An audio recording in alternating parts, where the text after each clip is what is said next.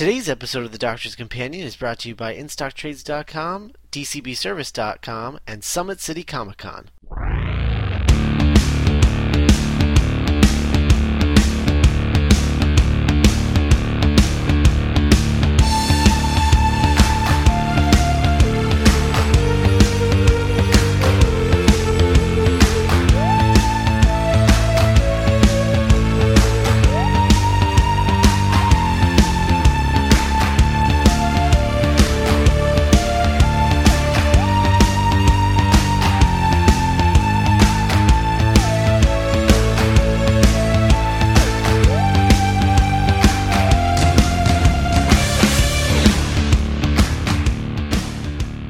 Hello everyone and welcome to the newest episode of The Doctor's Companion. This is episode 46. I'm Scott Corelli.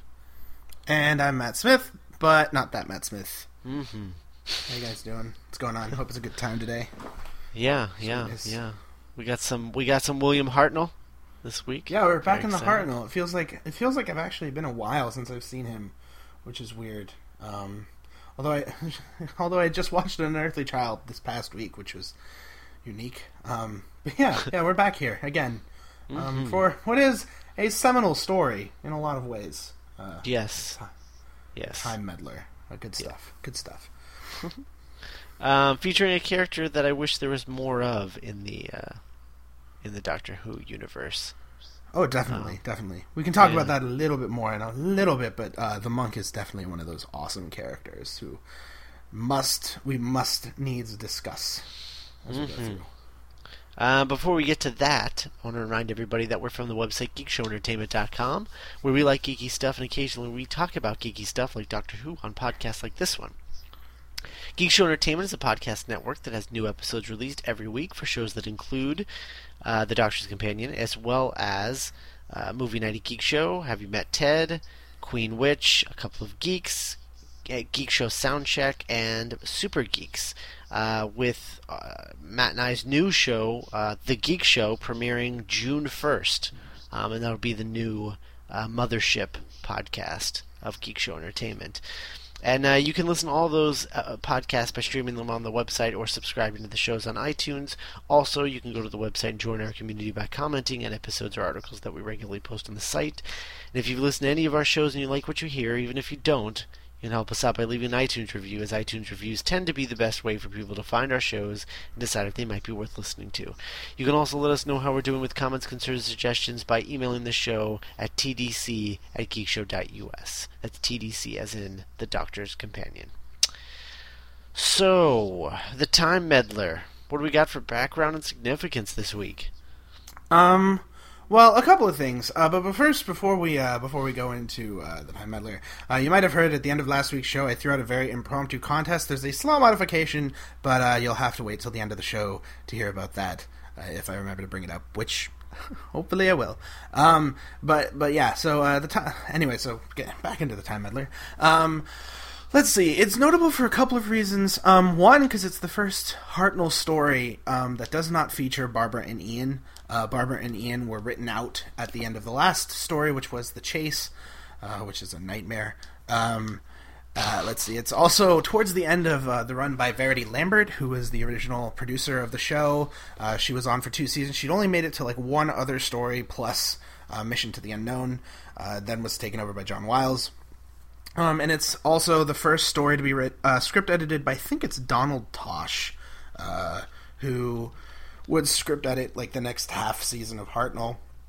And it's written by outgoing script editor Dennis Spooner, who had script edited The Chase, but now was finally getting to take over his own story, as they are so wont to do. As we kind of mentioned it last week, each outgoing script editor got to write their own story. It's most notable, though, for the introduction of two things. One is the pseudo-historical, as it's called, which is a historical that blends sci-fi elements. Up to this point, all like historicals where, you know, the TARDIS would land in like a place like the ancient Aztec civilization or ancient Rome, and then our heroes would go out on an adventure, and there would be there would be absolutely no sci-fi involved, except for the fact that you have these people who are removed from time, and then they would go back to their TARDIS, and then they would fly away. this actually introduces the idea of like, sci-fi elements within a historical context, and it's done okay. It's done much better later on, but it's interesting to see it start here. It's also notable because it introduces the meddling monk, who is the first Time Lord introduced on the show who isn't the Doctor or Susan, because they are ingrained in the show at the beginning. And the monk, we find out, is a Time Lord, although he's never named a Time Lord. We find out that he is one of the Doctor's people, in what is probably one of the best cliffhangers I've ever seen from the Hartnell era. Pretty friggin' sweet. Are you talking about the end of part 3? Yeah. Great. Yeah, that is a phenomenal cliffhanger. Yeah, like I can just imagine being 8 or any age and seeing that cliffhanger and just feeling my mind explode. Just like, oh crap, just kind of like that. So that's the Time Meddler. It's also directed by Douglas Camfield, who's a stalwart of Doctor Who directors. He also directed, among other things, The Seeds of Doom, which a lot of people love, myself included. I really like that one, and The Web of Fear, which is mostly lost, which is a bummer, and The Invasion, which we watched, a couple months back for Patrick Troughton. So he's really good. It's not his best work here, but he does a good job with it. And just right off the bat, like, what did you think of it? Just going into it, not having seen anything. What did you think? Like, what, as the episode as a whole? Yeah, just overall thoughts. No, I did enjoy it. It's kind of sparse. The lack of the Doctor in part 2 was felt. Definitely felt. Especially once you get into part 3 and the interaction between the monk and the Doctor is golden. It's so good. And then so then at that point you're just like, there could have been so much more of this in part 2. But at least it was done in a not so clunky way, Oh yeah, where, definitely. I mean, it could have been worse, I guess. I've seen it done way worse, yeah. Yeah, so at least the lack of the Doctor in part 2 was written in well. And the cliffhanger at the end of part 3 is phenomenal. The other 2 cliffhangers, yeah, they're okay. But part 3 is where it's at. Like, part 3, I remember the first time I saw it, and I was just like, oh, that is, pardon my French, but badass. Like, it's just like, oh, crap. Oh, man. Yeah. Yeah, absolutely. Overall, I liked it a lot, and I wish there was more of the monk than here. And what's the other one? Dalek Invasion? Dalek Master Plan. Dalek Master Plan. Okay. Yeah. So I wish totally there was necessary. More what's that? Which is totally necessary, having the monk show up for 3 episodes in that story. But I do wish there was more of him. So if there's an old character that I'd like to see them bring back, it would be him. Yeah, we'll talk about that a little bit more later, but I just finished listening to the 8th Doctor Adventures, which is this big Finish series of Doctor Who, starring Paul McGann and Lucy Miller as his companion. And the monk featured prominently in the final season, and I think, in terms of just like what the monk is to me, like, that's the best monk. Like, this, he's a little jokey for me here, as we'll talk about. Like, that's my bigger version to this, is like, they hired this guy named Peter Butterworth, who's a comedian, and like, he's a little too 60s comical, sort of, like, he's talking to himself in very unreal stilted ways. He's getting hit by trees. It's not my favorite, but like, later on, like, the stuff with him and Paul McGann is just killer. Like, it's so good. And if you've heard it, you know what I'm talking about. I know one of our listeners has heard it, and he knows what's going on. Yeah, if you want more Monk, I really recommend getting through the 8th Doctor Adventures. Although you kind of have to listen through all of it to really feel the impact of those final stories, because the Monk is in the final story of the 8th Doctor Adventures. But yeah, he's really cool, and like, in a lot of ways, almost more effective than the Master, but I'll talk about that in a little bit. All right. So yeah, there you go. Right on. Okay, so before we get into our commentary of the episode, I want to remind everybody that today's episode is brought to you by InStockTrades.com. And this month at InStockTrades.com, you can purchase our book of the month, Day Tripper by Gabriel Ba and Fabio Moon. This book is available for only $12.39, which is 38% off the suggested retail price of $19.99. And remember, all orders over $50 get free shipping. So thanks to InStockTrades.com. And Day Tripper is really good. I read it, and it's one of those books that, like, if you want to show people what comics are, that's really good. You got to read it. But if you read it, you only read it one chapter at a time because it's heavy. Yeah, I read the first issue a couple of days ago, so Oh man, what'd you think? Good stuff, right? Yeah, no, it was excellent. I know, right? So good. Much better than I expected. So, yeah, no, it's good stuff. All right, so on to part 1, which is called The Watcher. We're back in the land of episode titles, which, granted, these titles are actually much cooler than the ones that Terry Nation comes up with, which are always lame. But the Watcher, I really like this one. This episode, it starts with a really nice sort of like segue from the last story. The Doctor and Vicky are kind of dealing with Barbara and Ian leaving, and there's this really nice sort of moment where, you know, they're kind of on their own, and the Doctor's just like, I will miss them, which is, you know, you never see that. You know, the Doctor very rarely, like, ruminates on his companions, at least in the old show, after they're gone, and, like, it's really nice to see him acknowledge Barbara and Ian as he does here. And it's, you know, it's really nice. And Hartnell does a really good job. And I really think Hartnell does a great job in this story. And he starts off really strong here. And yeah, so we start with that. I love how often, at least in this story, that Hartnell talks about being an old man. Yes. It's like constantly. He's like, I'm much older than you are. And you're just like, oh, He's yeah. like, I'm much older than you are. Why don't you get up and go get this for this old man? It's like, you're not old. You're just lazy and don't want to do anything. Yeah, you've got at least 10 more generations in you, dude. Come on, let's go. So they hear this knock in the TARDIS, and they start to panic. Steve. And we have Stowaway Steve show up, and one of what I think is really funny, which includes, like, they think it's a Dalek because they just got off of a big Dalek adventure, and the Doctor strips off his coat, which is amazing. I love that she's just like, it's obviously a Dalek. And they haven't seen it because, like, it's in a corridor or something, but I love the Doctor stripping off his coat as if he's going to, like, throw it over the Dalek, as if that's going to really do anything. And it's really fun to see Hartnell stripping, let's not lie. But it's Steven who showed up in the last serial and managed at the end of it to apparently stumble into the TARDIS and pass out amidst the carnage that was going on towards the end there. And Steven's really skeptical. He's like, what the heck's going on? And Vicky's like, well, we're in a TARDIS, and she gets the name wrong, which is only funny because she calls it time and relative dimensions in space, when really it's time and relative dimension in space. And that's I'm not huge on, like, nitpicking, but it's funny because Vicky's mispronunciation of it becomes the mispronunciation that holds from, like, this point now in 1965-ish all the way to the show's cancellation in 1989. So they always get it wrong from this point forward because Vicky screws it up here, which I think is really funny. That's weird.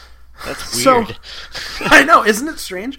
So Steven is really, really skeptical, and the TARDIS lands, and the Doctor's trying to tell him that, no, what we're doing is fine. And it's really interesting how this story kind of almost functions as a hard reboot from, like, you know, from what we've seen before. Like, a lot of time is spent discussing the TARDIS and the traveling through time thing and who the Doctor is, which, you know, granted comes into play later when we find out who the monk is, but, you know, Steven does become, like, a new sort of in for the audience because Vicky is kind of like she's now this, like, what's the old stalwart of the crew, as opposed to being the newbie that she was when Barbara and Ian were around.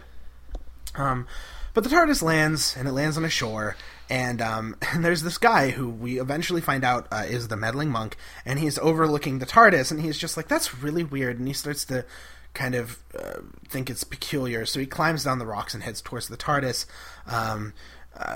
Meanwhile... he's less the meddling monk in part 1 as he is the stalking monk. Yeah, he's kind of creepy. Like, he's just, like, walking around, like, hiding behind boulders, like, overhearing conversations and all this stuff. Like, it's really funny. It's kind of creepy, yeah.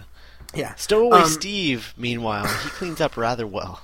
Oh yeah, he had kind of long hair and like a beard because he was stuck on the Mechanoid planet back in the chase, and then he just like shaves and shows up outside the TARDIS. And there's this really great moment where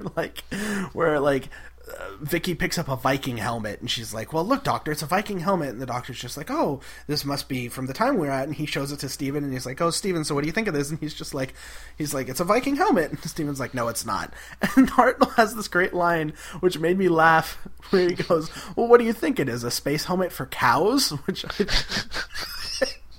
think is great. Space helmet for cows. So Steven's still. I love how belligerent William Hartnell's Doctor is. Yeah, he's pretty no nonsense, which I really love about him. Because someone like Davison will take a lot on the chin, Troughton will take a lot on the chin, even Tom Baker will take his own fair share on the chin. But William Hartnell is just like, come on, dude, let's he's so impatient all the time at everything. Just space helmet for a cow. That's a great way to describe a Viking helmet. That's just amazing. So they talk about the TARDIS and what it is, and there's the monk. They're hanging out by this boulder, and the monk is literally just crouched on the other side of this giant boulder, listening to them, which is kind of weird. I don't know why. He's just kind of there, and no one notices. And the doctor's like, "Okay, well, I'm gonna climb up to the top of this cliff face," because they're on a beach sort of, and they have to climb to the top of this cliff face. And the doctor's like, "You stay here and you climb up the other way, and I'm just gonna go for a walk," which is kind of cool. The doctor just kind of goes off by himself. And he's like, "I'm gonna go up, and then when I'm up there, I'll just call for you, and you guys can come up." And he leaves, and Steven's like, "Let's go up." And Vicky's like, "No, the doctor said wait." And Steven's like, "Well, I'm not listening to him." So he climbs, and Vicky chases after him. And the monk, now that they've left, goes and examines the TARDIS and is very interested in what it is, which is really cool. So then we go to the Saxon camp, and we meet this woman who, I didn't look this up, but I'll just bet my whole reputation here on the fact that this woman, this blonde woman, we'll call her the wife, is the cave woman who's in Unearthly Child, which is kind of neat. And he starts, the doctor's walking around the Saxon camp, and he's examining, and he hears the sounds from this monastery nearby, and he kind of flirts with this woman, and they get some exposition and they get some history, and the doctor's kind of on his own, and he's like, "Oh, we're in 1066 and the Vikings are about to invade England, and King Harold is going to come up, and he's gonna kick some Viking butt and then go back, and there's going to be the Battle of Hastings." It's very historical and stuff. And he's about to get some dinner from this Saxon woman who is apparently very nice, and and all of a sudden the monastery song, which is these monks chanting, in kind of that really awesome way, kind of warps, and he's just like, "That's really strange." So he heads towards the monastery because he's like, "That's not right." And while this is going on, Vicky and Steven are lost in the woods, and they come across this guy who his name is Aldred, and he has this crazy beard and mustache and these crazy squinty suspicious eyes, and he's holding this trinket, and Steven and Vicky are just like, "Well, what's going on?" And they're like, "Who's this guy?" And Steven's just like, "Well, it's some dude, I'll go talk to him." And Vicky's like, "Wait." And so they walk up to him, and Steven's like, "Hey there." And Eldred kind of tries to run, and Steven just runs up and decks him. And they start wrestling for no reason. He's just like, I'm just trying to be nice to you," and he just tackles him. And it's called hospitality. "Say hello," he says between blows. It's ridiculous. It's one of, I guess Steven's just very pounced now, I guess. So Eldred, he manages to wrestle the trinket out of Eldred's hand, and Steven is really he looks at the trinket and he's like, we didn't really go back in time, because he holds out this watch, which is very anachronistic, which is really interesting, if for no other reason than because we see this watch and we know it's 1066, but there's a watch there, which is, it doesn't fit. And then the doctor investigates. We come back to the doctor, and the doctor investigates this monastery, and he just kind of invites himself in because it's a monastery. And he knocks at the door, and the monk knows that he's there, and the monk's in the monastery, and the monk unlocks the door but disappears, and the doctor starts exploring, and it's very creepy and ominous, and the song's kind of like, echoing. It's very moody, and I really like that. But the doctor pulls aside a curtain, and he sees an old record player, old by our standards. That. Not by I the time. love that. It's a great moment, because you're suddenly like, oh, that's weird. The way that they played the monk and its reveals over the course of this story is very meticulous and thought out. And this record player, you see this watch and you're like, okay, that's weird. And then you see the record player, you're like, okay, that's weird. What's going on? And the doctor stops the record player and he starts giggling. And then this random cage shows up and just drops down. How it got there, the monk shows up and just starts laughing at him. And then you get this really long hold on Hartnell's eyes, and Hartnell has anger eyes, and then that's where the episode ends. Yeah, it's just the monk laughing at the doctor stuck in a cage. It's very weird. It's ridiculous. Well, I think the weirdest thing about it is, like, this is my problem with the monk, is he's very camp, and the laughing thing very much reminds me of, Ainley's master sort of laughing, as you see in something like Legopolis, where he spends the first 3 episodes just laughing and chuckling to himself, which is lame and ineffectual. But yeah, so it's an ending to an episode, I guess. Meanwhile, Hartnell, when he chuckles to himself, he sounds like Yoda, which amuses me. It's very Yoda, and it's one of those things that, like, apparently is an acting choice by Hartnell.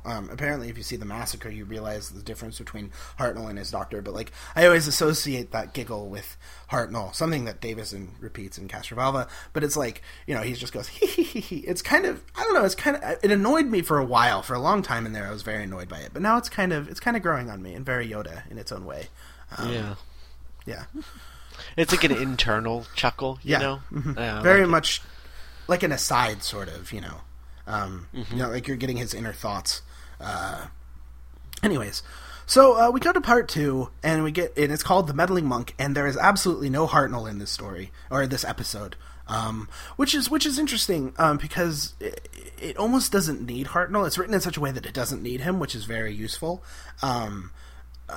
But you almost don't notice that he's not there for, like, the first half of the episode, or at least I didn't. And you get this thing where the monk's, like, making breakfast, and it's kind of slapsticky, and he's, like, fumbling toast that's in a toaster, and he's making eggs and bacon, and he goes up to the doctor's cell, and he makes sure that the doctor's sleeping, and he opens the door, and he puts the tray inside, and he's like, "Rise and shine, doctor, we have breakfast," and he opens the window to the cell, and the doctor just throws tea at him, and the monk gets all pissed and walks away.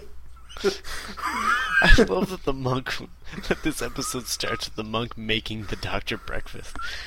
Yeah, it's kind of brilliant. Like, it's lovely. It's kind of like I wish the monk would make me breakfast, but he never called me back, which is a huge bummer. Oops. So we then cut outside to Stephen and Vicky, and Vicky's alone, and Stephen shows up, and he has breakfast, and he has this great gag where he goes, "I have blackberries in one hand and blackberries in the other hand," and he's like, "You want some?" And she's just like, "It doesn't make a difference." And then he just takes the one in his right hand and just throws them away. And then eats the others. Yeah, like, "You don't want my blackberries? Fine, don't have them." And he just, like, he just sullies them instead of, taking some for himself. Whatever, I just fought a guy for you earlier. Yeah. I told you a million times, Stephen, you didn't have to fight that guy. It's the other side of Vicky and Stephen, the side that you never see. He's like, I do all these nice things for you, and you never say one word. One word, that's all I ask. A nice thank you once in a while. Just, come on. Just like that. So, and one of the things that I really like about this is I love the outfits, like the costuming of Steve and Vicky and the Doctor. They're wearing like these cloaks that are like kind of cape-ish, and they have hoods and stuff. I just wanted to point that out because I think it's lovely. Clothing talk. So they're hanging out in the woods, and then all of a sudden they're mugged by a bunch of Saxons who are hanging out, and apparently just want to take them back to their camp, which the Saxons do. We then cut to the monk, who's on the coast with a pair of binoculars, kind of waiting, and he looks out to the sea, and he sees Vikings! And there's like this great shot of like the Viking ship rowing, and then you get like this shot of like them on the ship, and there's like some shirtless Vikings, and you're just like, right on, and a Viking captain, and it's good. I love Vikings. And a space cow. Yeah, and a space cow. It's just on board. That's why this is a pseudo-historical. There's a space cow on board. We never see it. Huge downer. But we know it's there because we saw the helmet. Exactly. Steven knows what's up. The Doctor, not so much. So we cut back to the Saxon camp, and Steven and Vicky are detained, and they're interrogated by the Saxons, and Eldred's like, we gotta kill them, because Eldred can't be beaten by Steven, but apparently he can, because the husband of the wife, who's this big old dude, what did you say he looked like? He's Fat Richard Dreyfuss. yeah, Fat Richard Dreyfuss. That's what I'm just going to call him. Fat Richard Dreyfuss is just like, no, there's nothing going on. And Stephen and Vicky ask if they saw the Doctor, and the wife is just like, yeah, I saw him. He went to the monastery, and so they head off to the monastery. And Eldred gives them a big old stink eye, which is always funny. And so Stephen and Vicky go to the monastery where the monk is, and the monk's like, I don't know what you're talking about, and he goes inside to check with the quote-unquote other monks, although there aren't any. And Stephen's just like, shut up, Vicky, I got this. And he goes, so if you see the Doctor, will you tell me? And the monk's like, sure. And the monk gives a description of the Doctor, and Stephen later turns to Vicky when the monk's gone and says, and Vicky's like, oh, we didn't tell him what he looks like. And Stephen's like, well, no kidding. Keep up, just kind of silly like that.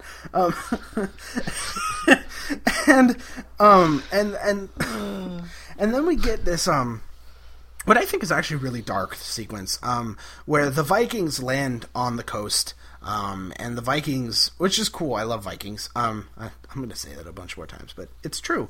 The Vikings send this raiding party that's kind of like a recon unit that's going to investigate the shoreline to see where's a good place, because there's an imminent Viking invasion, and they attack the village, and there's this really dark scene where they take the wife into her house, and then when you next see them, when the Vikings have finished and taken their full pillaging this empty town, because I guess the Saxons are off Saxoning, or whatever it is they do, they come back to find the wife catatonic, and she's not responding, but she's alive. And it's one of those things where, like, when we talked about the Daleks and talked about kind of the darkness in that, and you see it a lot throughout the rest of Verity Lambert's series, or run on the show, it's really interesting. You see it in the Keys of Marinus. There's an implication here, and I won't say what the implication is. Maybe you caught it, of what happens to this woman off screen. And it's implied. It's never directly referenced. It's never said. But it's one of those things where it's like, it's controversial. But I actually kind of like that they go to the dark place without actually saying it. Like, you can watch this and completely miss it. But yeah, did you notice the thing? The implied thing? Well, yeah. Okay, just making sure, because some people don't. Like, I know my girlfriend didn't, and when we were watching it this time, she was like, "Oh snap!" But I like that. I think it's one of those things where it's like Doctor Who is constantly trying to push its boundaries, and it's it's implied, and it's done very tactfully, I think, and very, for lack of a better word, tastefully. But so the Saxons get all angry and swear vengeance on the Vikings, so they mount up and they get ready for a Viking fight. Excuse me. Meanwhile, Stephen and Vicky go back to the coast, and they see that the TARDIS is gone, washed away by the surf, and they're like, "Oh no!" But they decide to go back to the monastery to sneak in to see if they can find the Doctor. Or maybe they do that later. No, they do this later. Forget I said anything. So Vicky and Stephen go into the monastery. They sneak in. And the monk prepares a trap. And while this is going on, this is the first YouTube. YouTube's will be in the comment section of the post on the website, so go to geekshowentertainment.com and find the post. But we get this really awesome scene of Saxons versus Vikings, which is totally epic, in which the Saxons, big epic. I don't know, I love this scene. There's better ones coming up, but I really loved the violence. It's pretty epic. Saxons versus Vikings, who doesn't love that? And over the course of it, I think 2 Vikings get away, and Fat Richard Dreyfuss manages to get away with Eldred, but Eldred's really wounded, so they head off to the monastery.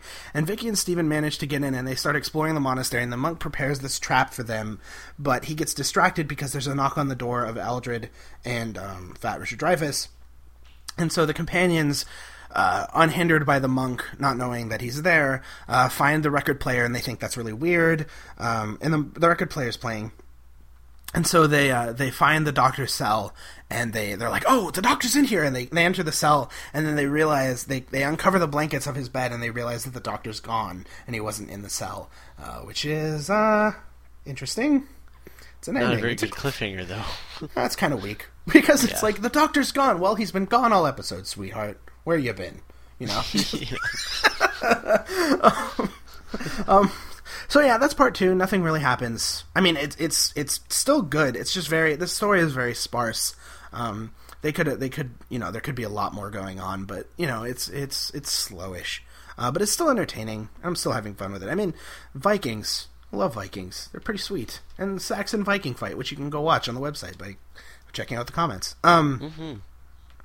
So before we get into part 3, I want to remind everyone that we are brought to you by DCBService.com. DCBS is the site that lets you order all your monthly comic book statues, action figures, and anything else you can get from your local comic book shop. You place your orders 3 months in advance using monthly with monthly discount specials up to 75% off, and regular discounts of 40% off. Plus, if you pre-order your collected editions, you can save 50% off those. Ship it as often as you like with our orders as large or small as you like, and you only pay $5.95 for flat rate shipping. So thanks to DCBService.com. Sweet. All right, so part 3. It's called the Battle of Wits, and we cut back to the cell, and Vicky's like, "Okay, well, there must be a secret passage," and Stephen's like, "No, there won't be," and Vicky's just like, "No, there's got to be one because the door's locked." How they got in, no idea. And they find it. It's very obvious. Apparently the monk didn't know it was there. And so they head through the secret passage. And so the monk brings in fat Richard Dreyfuss and Eldred. Old Richard Dreyfuss. Sorry. Isn't that? Sorry. I think what is that's just repetitive, right? Isn't that? So yeah, exactly. So the monk sets them aside and then goes to investigate the Doctor's cell, and he bursts in and he finds that the Doctor and Vicky and Stephen, none of them are there, and they manage to close the secret passage behind him, and the monk's just like, "Ooh, they got away from me," and then he heads back outside to go tend to Eldred. Meanwhile, the Doctor shows up again with a slightly different haircut. I noticed it this time, but they thought they could fool me. They did not. And the Doctor finds the wife, and he gets some interesting history lesson, and I like the history that they're playing with here. I think they could have done it a little bit better, but basically it's 1066. King Harold is on his way to the north to try and fight off some Vikings from invading. Harold Hardrada. I only know this because of 7th grade history, so bear with me while I give you a small history lesson. History time with Matt. We can add a sound effect there. And then okay, so King Harold is heading up north to go fight some Vikings, and then when he finishes fighting the Vikings, he races back down south to go fight William the Conqueror, and at the Battle of Hastings, and then at the Battle of Hastings, William the Conqueror will defeat King Harold and his weary troops and instigate what comes next for all of England. So the doctor gives us this small history lesson. The wife is very confused, and the doctor's like, "Oh, I just hear things because I travel," which is the truth. And then we get this great scene where the monk gives Eldred penicillin. The monk has like no qualms about just being like, he just gives Eldred penicillin, and then Fat Richard Dreyfuss is just like, "What's that?" And the monk's just like, "Penicillin." And Eldred's just like, "What?" And he's like, "It's an herb." I love that. So I love the blood transfusion one. Yeah, he's like, I need to get him a blood transfusion. And the guy's just like, "Who? But what? That sounds like some wizardry." And the monk's like, never mind. And so the monk questions Eldred and says, "How many Vikings?" That would have been the best ending. Is like to this episode. It's just like he says something about blood transfusions, and what was the other thing? Blood transfusions and what? Penicillin, and they're just like, "That sounds like witchcraft. Burn the witch!" And they just burn him, and he's dead, and that's it. Or maybe it's like an Invasion of the Body Snatchers moment where Fat Richard Dreyfuss thing goes like, just. Oh my god, that would have been a much better ending to episode 2. And then we come back, and the monk's just like, "What?" And then Fat Richard Dreyfuss is just like, never. Sorry, something caught in my throat." Just fake old cliffhanger. So the monk questions Eldred and asks about the Vikings, and Eldred's like, "Oh, there weren't many of them," and the monk's like, I'm on schedule, which is lovely. And then we cut to a scene where there's these 2 Vikings, one of whom looks like a woman man, with the craziest mustache I've ever seen, and like a ponytail out of the top of his head. It's very Viking-y, I guess. And they start talking about what to do next, and they're like, "Well, we'll go to the monastery, and we'll hang it. We'll try and figure it out," because they managed to get away, and their whole hunting party is gone. And they're like, "Well, we'll go to the monastery. They'll help us out, and all this stuff." and then we get what is my favorite thing in this whole story, which is the monk looking at this thing like a roll of parchment that he calls a progress chart. And here are the steps on the progress chart. And each section that's done has like a little check mark next to it. So number 1 is arrival in Northumbria. Okay, right on. Number 2, position atomic cannon. That's done. Okay. Number 3, sight Vikings. Okay, that's done. Number 3. Number 4, light beacon fires. Not done. Number 5, destroy Viking fleet, and then Norman landing, and then Battle of Hastings, and then meet King Harold. The most amazing progress chart in the world. Like, cause he has a plan. He's going to execute it. He's going to destroy the Viking fleet and then head back down south for the Battle of Hastings. He's going to meet King Harold. There's going to be handshakes and everything. I love this chart. It's just one of those things where it's like, in the 60s and 70s, like, mustache twirling villains would just like, have like a ridiculous like list of things, like a to-do list. And I love that the monk has one of those. And it's like completely ridiculous. Like, he's like, "First I have to arrive, and then I will put up an atomic cannon, wait for the Vikings to show up, and then I will destroy them, and then meet King Harold." That's just, I love it. I love that. I love that that's his master plan. Yeah, it's not like it's super, like, I can understand a planning chart if what you've got is like super complicated, but like, I can remember this. I'm not even the monk, I just love how, like, if the monk and the master ever met, the master would just be like, "I want to control the universe. What do you want to do?" "I just want to meet the king." and the master's like, "Oh, that sounds easy." He's like, "No, really, there's a chart. I have it all planned out. It's good." The monk, dreaming big. So sorry, it's just an amazing chart. You should all see it. It's really funny.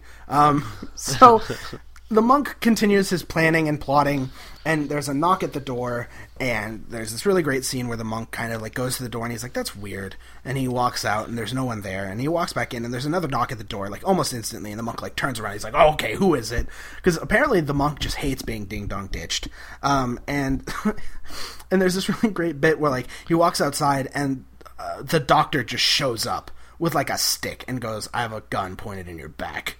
And the monk's just like, oh, and he gets all scared. And they walk into the monastery. And I love the reveal that it's a stick. Like, oh, that's great. Yeah.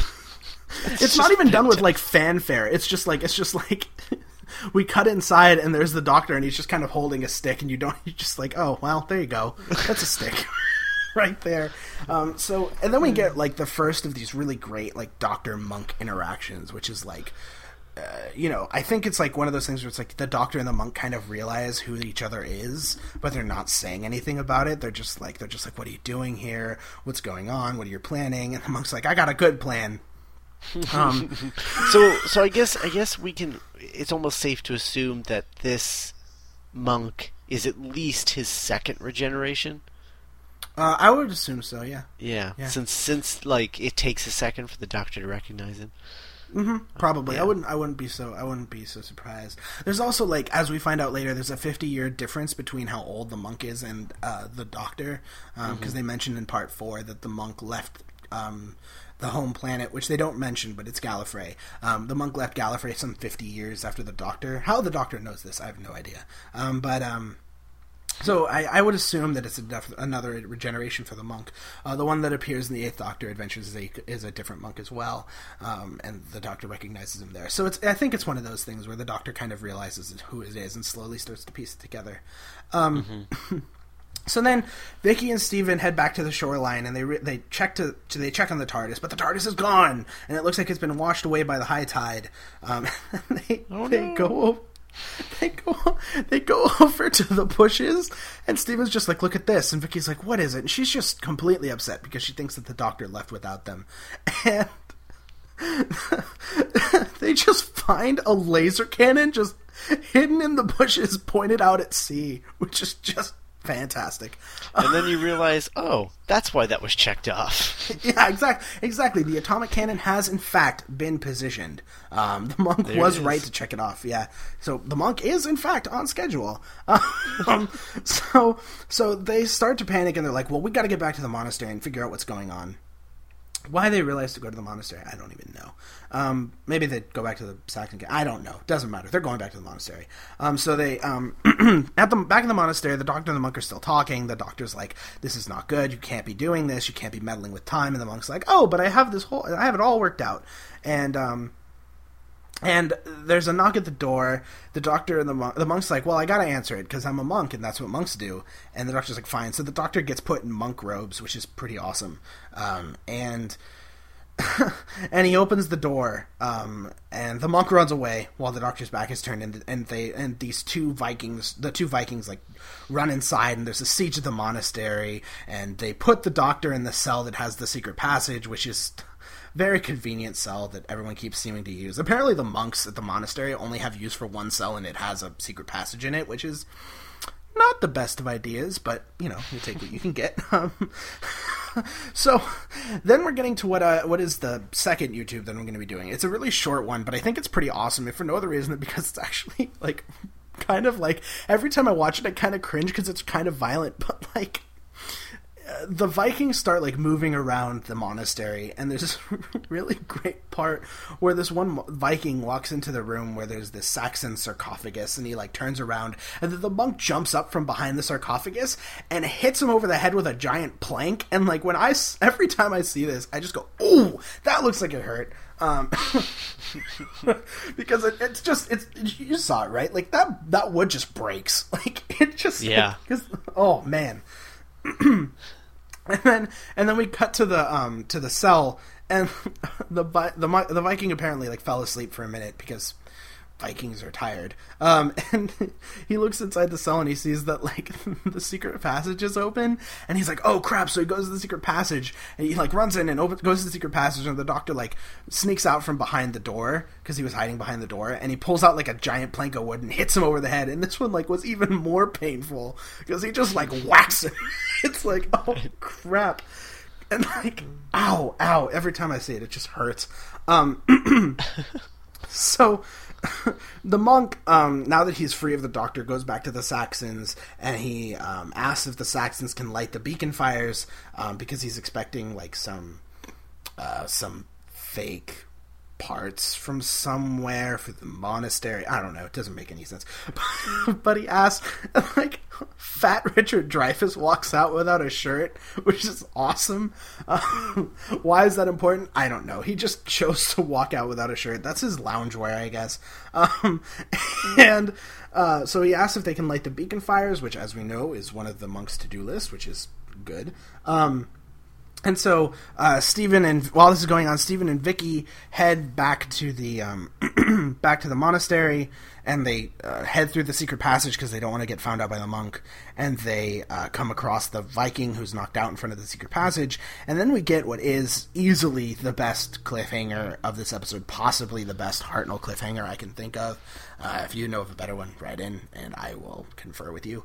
But it's like they walk in, they find the sarcophagus, and Vicky notices that there's a cable coming out of the sarcophagus, and they pull on the cable, and they see that it's going into the sarcophagus, and they go inside, and the doors open inside, and they walk into a TARDIS, and it's just amazing, this cliffhanger. Like, that reveal is just brilliant. Like, it's it's so good.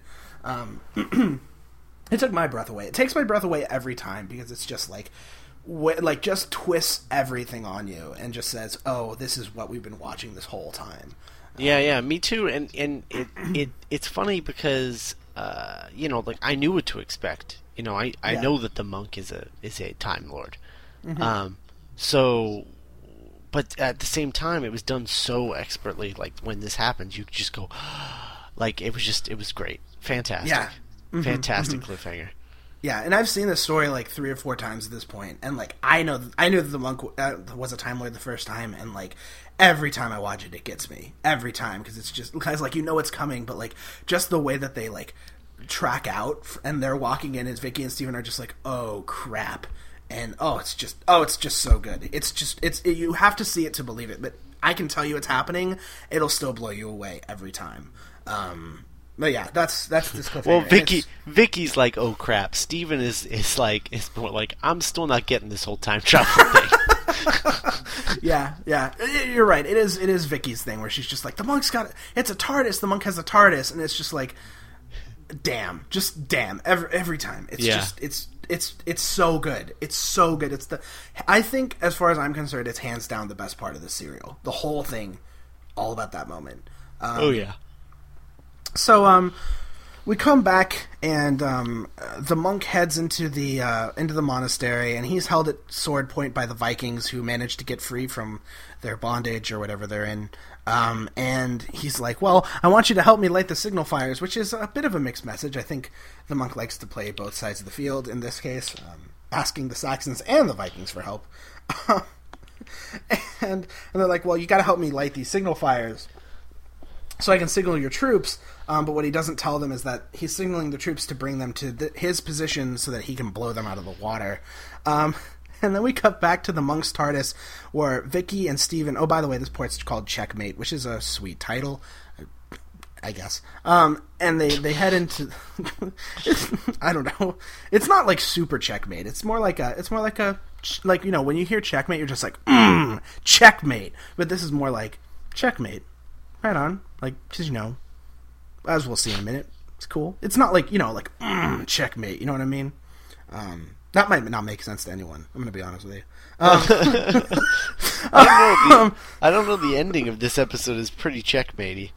Yeah, it's checkmatey, but it's not like checkmate. The doctor beats the master, and he's like, planted a fire where the doctor's like checkmate. Sort of. I don't know. It's not as checkmatey as, like, it's good. It's not perfect, but it's a good checkmate. You know what I love about this podcast? The fact that we're having a discussion about how checkmatey something is. Well, you never know what's going to happen on the Doctor's Companion, and this week it's a discussion of checkmating. Yeah. So we cut back to the monk's TARDIS, and Vicky and Steven are exploring it, and the monk, as it turns out, has been collecting things in history, and he's got like artifacts from all over, and apparently he keeps a diary.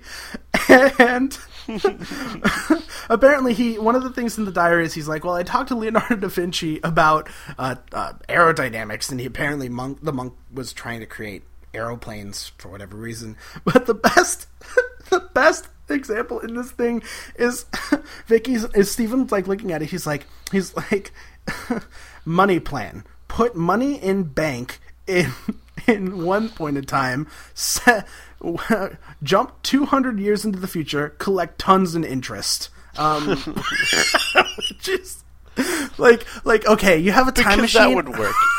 Yeah. Like, not only that, but, like, you have a time machine, time and space machine, just break into the vault, steal everything, time jump out of there. No need for this interest, but I guess the monk just loves compound interest. He loves collecting money. He started with a little bit, then he waits a couple hundred years, he gets a lot of money. What's so funny is that, like, do you know how complicated the process would be to collect that money 200 years later? Like, wait, you're telling me you're the same guy that put this in 200 years ago? Yes. Yep, that was me. Same guy. That's my time machine.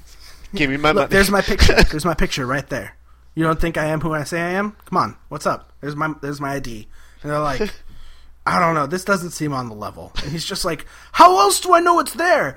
Oh God, that's so funny. Like, it's just, and then he's like, check my fingerprints. We didn't take fingerprint records. Oh, well, hold on a second. And he just goes back. Goes back into the bank 200 years ago, and he's like, here's my fingerprints. Goes back into the future. He's like, how about those fingerprint records? Got them right here.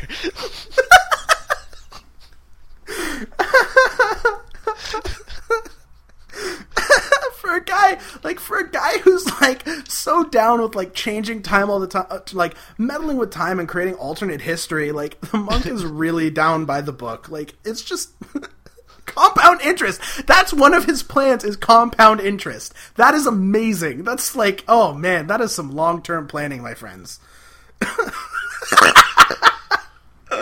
Oh god. I love it. So we then come back, and the monk and the doctor come back face to face or something. And the doctor finds, or something, I don't know, not important. And the doctor finds out that the monk's plan is to, what's the phrase? It's I forget. Hang on. Oh, he wants to blow up the Viking fleet and make it so that Harold's troops aren't tired when they go to the Battle of Hastings, so that they can win the Battle of Hastings. England will be on course and won't have to deal with tons of wars. And the monk wants airplanes by the 13th century, television, tons of stuff. He wants history to be accelerated, which is one of the things that I really like about this. It's not the perfect plan. Like, if you're going to change history, go to a slightly more pivotal battle, as far as I'm concerned. Not saying that the Battle of Hastings wasn't pivotal, but stop the Roman Empire from falling. Do something else. Don't just say England needed to lose the Battle of Hastings. Come on, or win the Battle of Hastings. That's just silly. So then there's a reunion in the monk's TARDIS, and the monk talks about how he wants to improve things, and we get this idea that the monk's TARDIS is a Mark IV, and it can hide itself using a proper chameleon circuit, although they don't ever call it a chameleon circuit. And the doctor's like, I have to stop all your meddling, and the monk and he's like, well, this is one of my people, but they never call them Time Lords, which I think is really interesting. Like, it's one of those things where it's like, Doctor Who has this really great history of like parceling out information very slowly, and they don't call them Time Lords. We're still like 4 years away from that, but it's really cool, I think, how they kind of get around that. It's kind of nifty. Anyway, so the monk randomly runs out of his TARDIS, and he escapes into the Viking's arms, and he's just like, praise be to Hardrada. These guys are the ones you want. And the Vikings take Vicky, Steven, and the Doctor hostage and tie them up, and the monk starts to bring the Vikings over to help him light the signal fires. And Steven and Vicky have this really awesome conversation about how time might change because they've interfered with history, and history books will change despite the fact that they'll be written differently. And there's this really great moment where, like, they think that the Doctor's asleep, and Vicky's just like, Doctor, do you hear what I'm saying? And he's just like, of course I hear what you're saying. Like, he just randomly wakes up. He's just like, are you awake? Of course I'm awake. I'm wide awake. It's almost like one of those things where it's like, are you dead? Hello?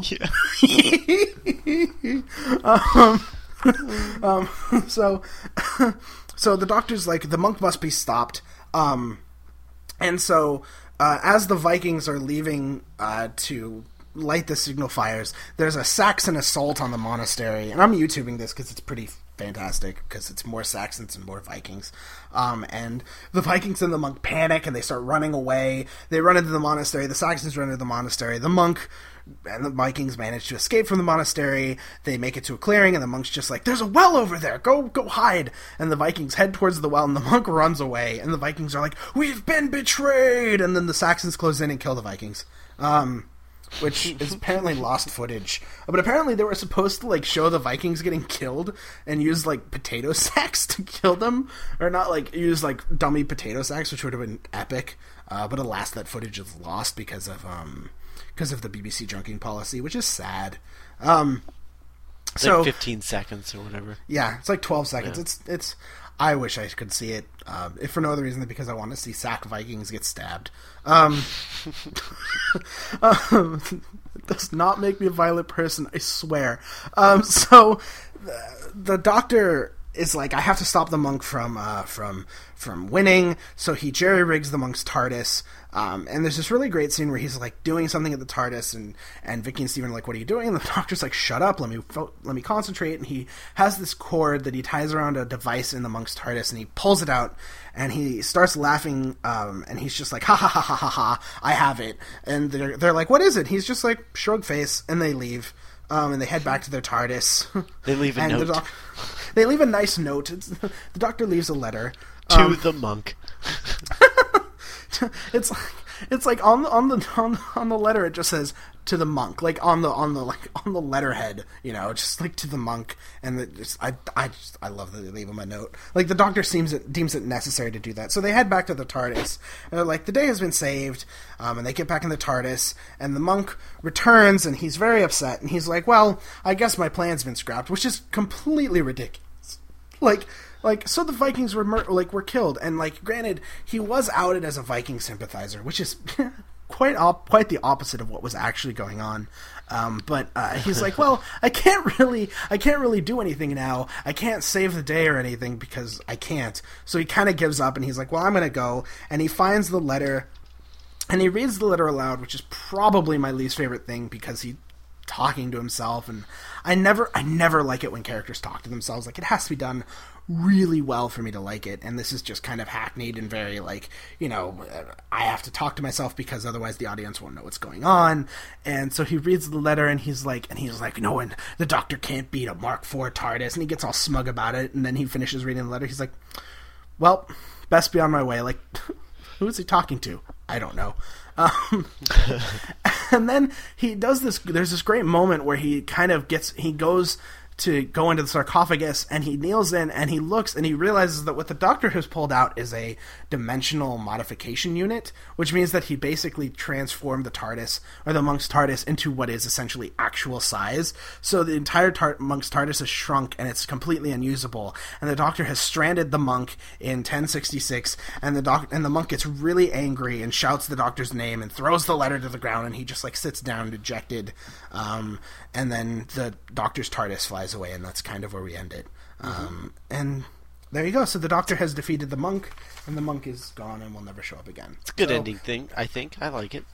I agree. I think it's one of those brilliant things where it's like the Doctor always figures out how to do a non-violent solution, and he just kind of, you know, trapping the monk where he traps him is, you know, it's pretty well done. And it's, you know, it is a checkmate. Yeah. So, and it's good. And like I love the scene where the monk just kind of sticks his head in the really shrunken TARDIS. It just looks really silly. And yeah, that's where it is. That's where we end it. Yeah. Yeah, I liked it a lot, actually. It's good. It's good. Yeah. It's a little slight, and the monk is a little jokey for me. But Eighth Doctor monk, man, that's where it's at. That's where it's at. If I could be honest, I'll get there. Yeah, you will. You will. My thing about the monk, and the reason that I think he's very interesting and underused as a character, unfortunately underused, I mean, is the monk is almost designed to be like a proto-master, sort of like the master before the master exists. Mm-hmm. You know, the evil Time Lord who's a renegade, who's on the run, who's against the Doctor. But where the master suffers from ultimate, like, the master doesn't really have focus ever. Like, his focus is, I want to kill the Doctor, I want to take over the universe. He could do anything, you know? That's why I like Planet of Fire, because Planet of Fire is like the master's just has one goal in it, and that's to get big. And that makes it really strong. What I like about the monk is the monk's whole purpose is just to meddle. All he wants to do is to create a version of history that's better. As he says in the Eighth Doctor Adventures, I just want to create a universe in which the end justifies the means, to create a world that is better. And I love that about him. And it's one of those things that, like, he's so much more Moriarty than the Master is in a lot of ways. And, you know, it's so underused, and unfortunately, like if you put Stephen Moffat on this, and Stephen Moffat writing, you know, as smart of bad guys as he writes, like, wasted opportunity. Like, let's make this happen, you know. So yeah, that's just my thoughts on it, because, like, you know, I love Antithesis characters, and the Master ultimately suffers from lack of direction, whereas the monk is very focused and very much in the opposite direction of the Doctor, who won't take a life to save the world, generally speaking. And it's just, you know, it's really good, and it's one of those things that I think they should explore more. And it's unfortunate that they haven't, but hopefully they will, because I think, you know, Benedict Cumberbatch would make a great monk. Versus Matt Smith. I think Matt Smith would be a great Doctor to go up against the monk. So. Oh yeah, definitely. Mm-hmm. Yeah, I'm all for it. Bring it on. All right, so before we wrap it up, I want to tell you guys about Summit City Comic Con. That is the comic convention that is brought to you by In Stock Trades and DCP Service. They do it every year in Fort Wayne, Indiana, at the Grand Wayne Center. This year, it's June 18th. It's a one-day con from 10 a.m. to 6 p.m. It's a little con, and it's very much comic-centric, lots of artists and things. But the great thing about this convention is that because it's so small, I mean, you can just hang out and talk to everybody all the time. And this year, they've got Sean McKeever is going to be there, the writer of Spider-Man Loves Mary Jane, amongst many, many other comics. He's going to be there. Mike Norton is going to be there, which is a phenomenal artist, working on the Young Justice comic book right now. Also, Ian Brill, the artist of Darkwing Duck, that comic that Boom Studios is putting out. Jason Howard, who does who did the Wolfman comic, Astounding Wolfman. Yeah, the Astounding Wolfman comic. Excellent artist. And then many, many more. Tom Scioli from Godland, Katie Cook, all kinds of people. Steve Bryant. So there's tons of artists that are going to be there, and they all do convention sketches and things like that, and then most of all, Geek Show Entertainment is going to be there. So I'm going to be there, and Matt isn't going to be there because he lives across the country. Yeah, it's a bummer. I wish I could go. I really do. But maybe next year. Who knows? You never know. Hopefully. Yeah. But yeah, so you guys should definitely come, and if things go well and the way that I'm planning, I might have some things a little special for everybody there. So we'll see how that goes. But yeah, come to Summit City Comic Con and we'll hang out. All right. Should be fun. Yeah, that's I think it's like I said, it's June 18th, and I think it's like, let me see what the price of tickets are this year. $10. That's not bad at all. No, $10 For so much fun, and then going out for drinks afterwards. Come on. Yeah, that's great. It's true. It's great. $10 and kids under 12 are free. Yeah, there you go. There you go. And if you're 13, you can just say you're 12. Lessons I learned as I was 13. Even 14. Even 14. Nice. It's not like they're going to card you, let's be honest. It's not like they're going to card you. Come on. It's true. It's true. Because you can't really card someone that young. But, yeah. Yes, I'm working on making it so that we can. So get your licks in while you can, kids. That's all I'm saying. So Saturday, June 18th, 2011, from 10 a.m. to 6 p.m. at the Grand Wayne Center in Fort Wayne, Indiana. So there you go. You guys should definitely come. All right, so what do you got for us next week? Next week, we're going back into some David Tennant again. We got some... actually, it's a two-parter. We're doing the Centauran Stratagem and the Poison Sky. The Centaurans, some Donna, the return of Martha Jones, which is weird that we're talking about Martha again. I think she might be the first that we're doing a double story of. The first time we're doing like two companions. I could be wrong. Don't quote me on that. Is that right? Now it's going to bother me. What do you mean? Well, I mean, like the last time we did a Tennant story, we did a Martha story. And so we're doing a Martha story again. And I don't think we've repeated any companions yet. We haven't. No. So she gets the quote unquote honor of being the repeat companion that we start with. Anyway, so Martha Jones, Donna Noble, David Tennant, Centauran Stratagem, Poison Sky should be fun. Everyone should have watched it, so you can all listen in. No spoilers. Hopefully. It's on Netflix Instant. Yeah, why not? Go enjoy. Yeah. And then next week, this is actually kind of sad, but it's our last story. It's bittersweet, I think, because it's our last story before the Matt Smith stuff starts up again. But we're going to be talking about The Deadly Assassin, which is one of my all-time favorite stories. And everyone should watch that. It's not on Netflix Instant, but you can find it. Go watch it. It's great. It's phenomenal. And then, yeah, so that's it. And if you want to know about Time Lordy stuff and Gallifrey, that's the episode to watch. The quintessential Time Lord story. If you want to know anything about Time Lords, that's the one to watch. And it's a great, great master story. And I know we talked about him kind of recently a lot, but it's worth it. It's one of my all-time favorite master stories. Probably is my favorite master story. Anyways, I'm rambling at this point, but yeah, that's it. And then we'll be on hiatus, and then we'll come back with some strong stuff. So yeah, there you go. In June-ish. Ish, yes. Yes, June-ish. I already know what we're coming back with, and I'll announce it on Deadly Assassin, but I'm so excited. Anyways, there you go. I'm pumped for it. Also on the website this week, Geekin 151. Nope, it's over. It's over. It's all over. So Geekin is no more, but the Geek Show with Scott and Matt premieres June 1st on geekshowentertainment.com. So keep an eye on that. You can go ahead and subscribe to Geekin if you want to, because it's going to be on that feed that the Geek Show will premiere. So if you're already subscribed to Geekin, don't cancel your subscription. If you haven't subscribed to Geekin, go ahead and go subscribe and wait for the Geek Show to premiere June 1st.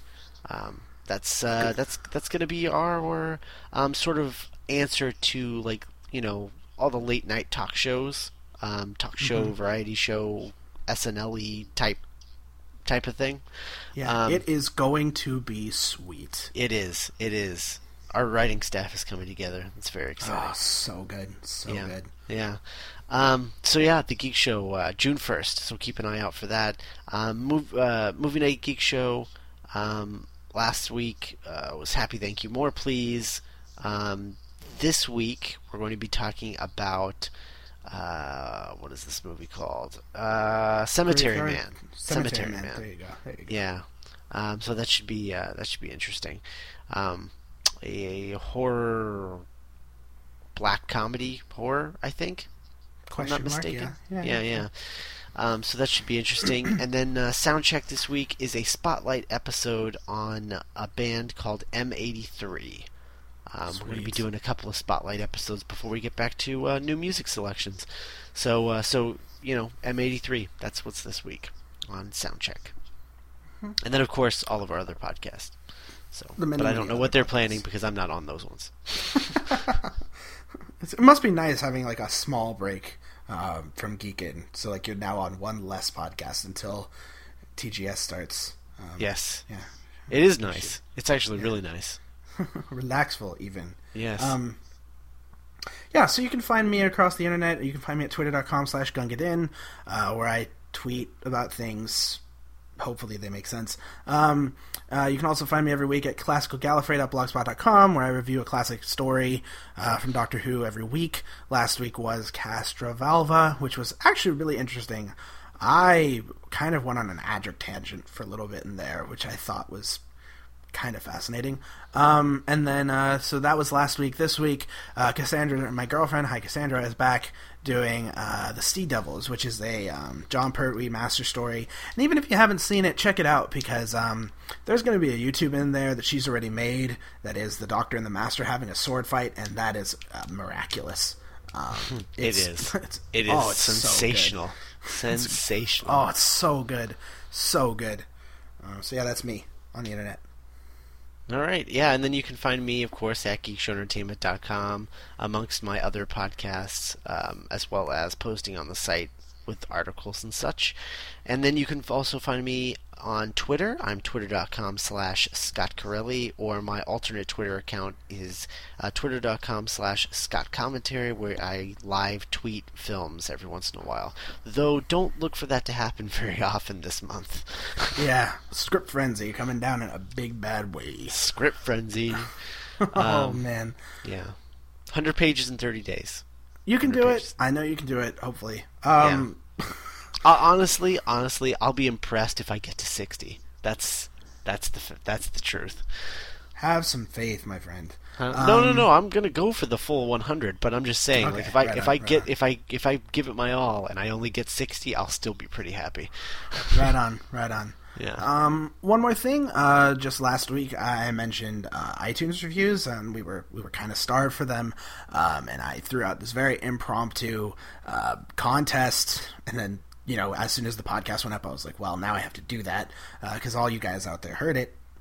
And we got a review, but before we even got that, I realized that it's not fair to the first 4 people who posted reviews, because I said I'll buy the 5th person an audio play, and among other things, we got a review, and I thought it's not fair to the first 4 people, so I realized that the first 5 people who leave a review, all of you guys are going to be entered into a contest where I'm going to pull one of your names randomly out of a hat, not the hat. It's not like there's one great hat for pulling things out of.